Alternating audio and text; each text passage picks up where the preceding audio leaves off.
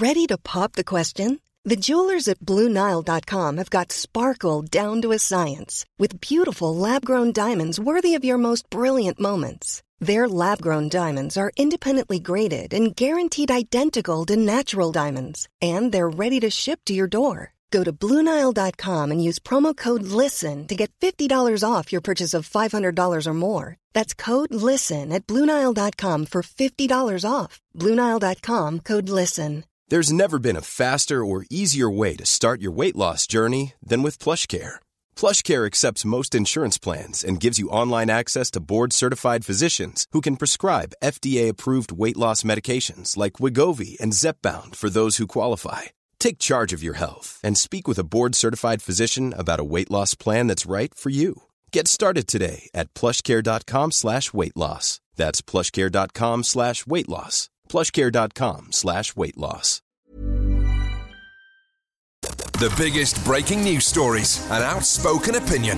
The Breakfast Briefing with Julia Hartley-Brewer on Talk Radio. Good morning to you. Thank you very much indeed for your company this morning. If you have actually looked outside the curtains today, you'll probably find that you've seen the best weather in the last hour that we're going to see all week, guys. It's a miserable week. One upside to that, though, is you are allowed to socialise indoors legally for the first time because, of course, absolutely no one in this country has been socialising indoors illegally up to this point. Of course they haven't, even though polls say, of course, that people have been doing that. However, as of today, well, lots of things change. Well, I think it's supposed to be the biggest unlocking, wasn't it, May the 17th? But with all the doom and gloom and, frankly, a lot of scaremongering around the Indian variant, I think a lot of people aren't quite feeling the joy. And certainly I think the weather is putting a damper on things. But a ban on indoor socialising lifted, so you can actually have people over to your house. A rule of 6. You can meet in groups of 6 or 2 households if that's more people. Pubs, restaurants, cafes can serve customers indoors. So actually have a chance of breaking even, if not making a profit, thanks to the social distancing rules that still apply and serving only at tables. You can meet up in groups of up to 30 outdoors. Again, even with a marquee, I'm thinking this is not looking great outside. The ban on hugging someone from another household is going to be lifted. Absolutely extraordinary, but we've been told to use caution and personal judgment.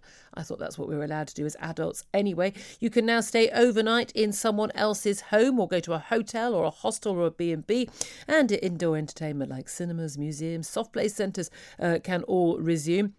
And performances and large events can restart at theatres and sports events and even business conferences. Outdoor sporting events and performances can be half full up to a capacity of 4,000. And if you're having a wedding, you can actually have 30 people at your wedding instead of 15, as you would have had up to yesterday. But you still have to all wear masks and you're not allowed to dance. Yes, really. And funeral, the number of mourners is no longer going to be capped at 30. And secondary school children, yes, will no longer have to wear masks in classrooms or corridors at school. So that is absolutely fantastic. And, of course, face-to-face teaching resuming at universities. So, being allowed to leave the country as well if you've got loved ones abroad. And if you fancy a little bit of sun.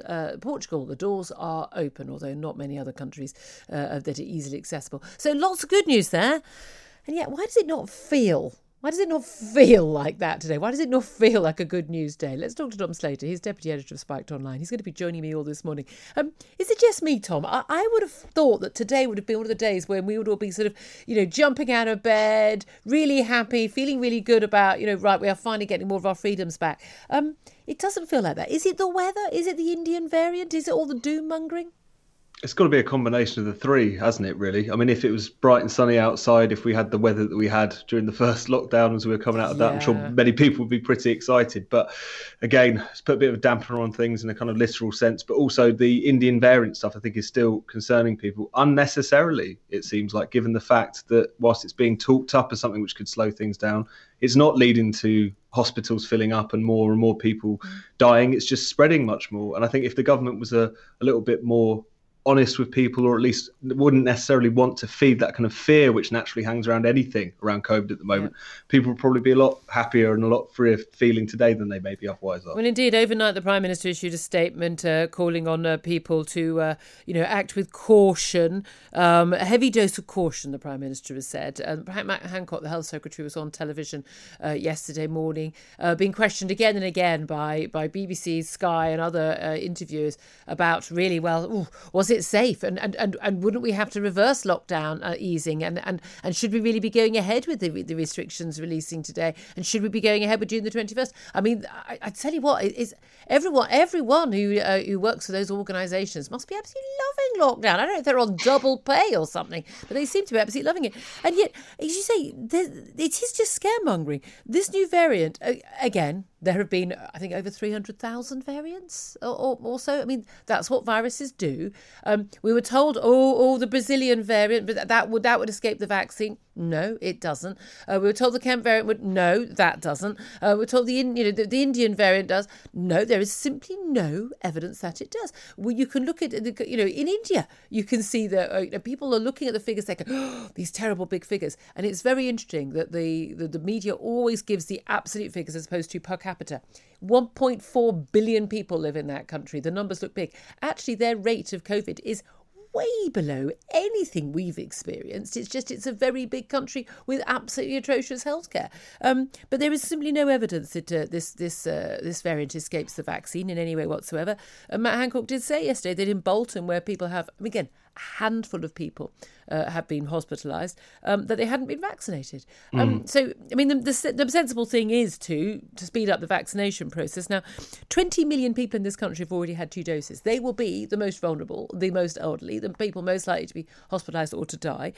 All over 50s are getting their second jab after 8 weeks, not 12 weeks. I know this. I got the text message only on yesterday to tell me I could get my jab. I'm thinking, hold on a minute, that's not due yet. I'm sure that's, and realised it was only after 8 weeks. All over 35s by the end of this week will be offered the jab, and they are basically going door to door in places like Bolton, where they are seeing this surge in cases, to try and tackle this. There is really no need for there to be this complete mad panic and sort of calls to end restrictions being eased at all, is it? Based on any facts whatsoever. I think the problem for the government, though, is when you play the politics of fear, it's very hard to reverse that. When you spend a year terrorising a nation, they're going to feel even more terrorised when any new development happens. Because as you say, I think people have this image that in Bolton and Blackburn that you've got hospital wards filling up and all the rest of it. There's 18 people in hospital with COVID in Bolton, and the vast majority of those people are vulnerable people who refuse the jab, unfortunately. Yeah. I mean, I'm sorry, but I don't see why everyone else's lives have to be restricted because some people don't want to take the jab. Not my problem. I mean, I'm very sympathetic and I hope they survive, and I'm really sorry for their families and for them. Not my problem. And again, the government going out of its way to find those hesitant people to try to convince them, not to compel them, but to try to convince them, is a perfectly legitimate thing to do. But again, to try and even suggest that things should slow down in the unlocking because of all of this is for the birds, frankly. But I think it just comes down to that point. They've been playing with fear for so long. It's very hard to reverse that. I did actually text a very senior member of the government yesterday to say, well, you created this. You created a monster in SAGE and NervTag and SPIM and all the other different organisations with the experts on, some of whom are virologists, some of whom are computer modelists, some of whom are behavioural scientists. But you basically outsourced all of your decision making to the scientists. Well, the scientists say this, the scientists say that. So what can we do? The government now can't do anything unless the scientists say it's okay. They have created a monster that is now out of control, that is constantly going to be saying, but people might die. Yes, as we ease and as we go back to people living a normal life, more people will die of COVID. Yes, and that is part of the deal. The vaccine is our route out. The only people who don't trust the vaccine are the scientists and the government. It's quite bizarre. The vaccine works. We know it works. You can see it in the data all over the world where the vaccines rolled out. All the different, I mean, not so much the Chinese or the Russian vaccines, to be fair, but the vaccines we got in the West. Oh, I think something's beeping away there. But we know that, and the point is, we have the vaccine. That's as much safety as we can get. And then we go back to normal life. And just as with flu and other diseases that can spread, we are going to see people who will die of COVID. And that's very sad, but that's how life is. Life has risks to it. And we've got this whole bunch of people on stage who want to have, let's face it, they're going for zero COVID. I mean, that's what they think. They think there should be no one who dies or ever even gets a case of COVID. And we can't live like that.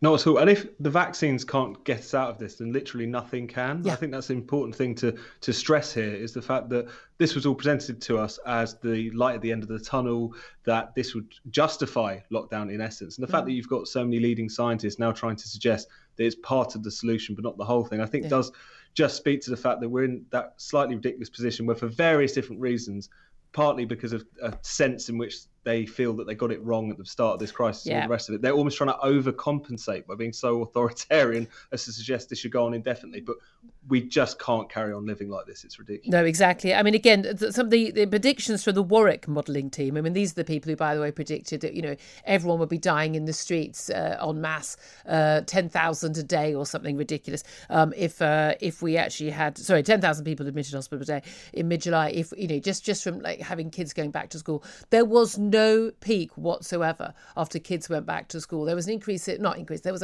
a plateau of cases, as opposed to continuing to go down. But, you know, we were basically testing millions of children every day. What a surprise. But then it carried on going down. And again, they're predicting that we're going to have a surge in cases as we come out here. Again, there may be cases going up, but there won't be increased hospitalisations and deaths because people have had the vaccine. 20 million have had two doses. But the assumptions they make in terms of they assume that the vaccines have much lower efficacy than they actually do have.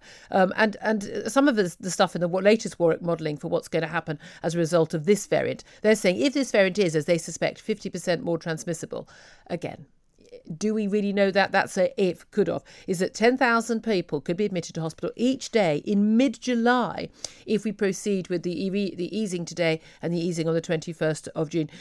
Some of their assumptions are so ridiculous and would actually require something like, you know, was it 60% of the UK population to be infected in 1 week? I mean, it's just laughable nonsense assumptions that frankly, you know, a GCSE maths student wouldn't make those mistakes.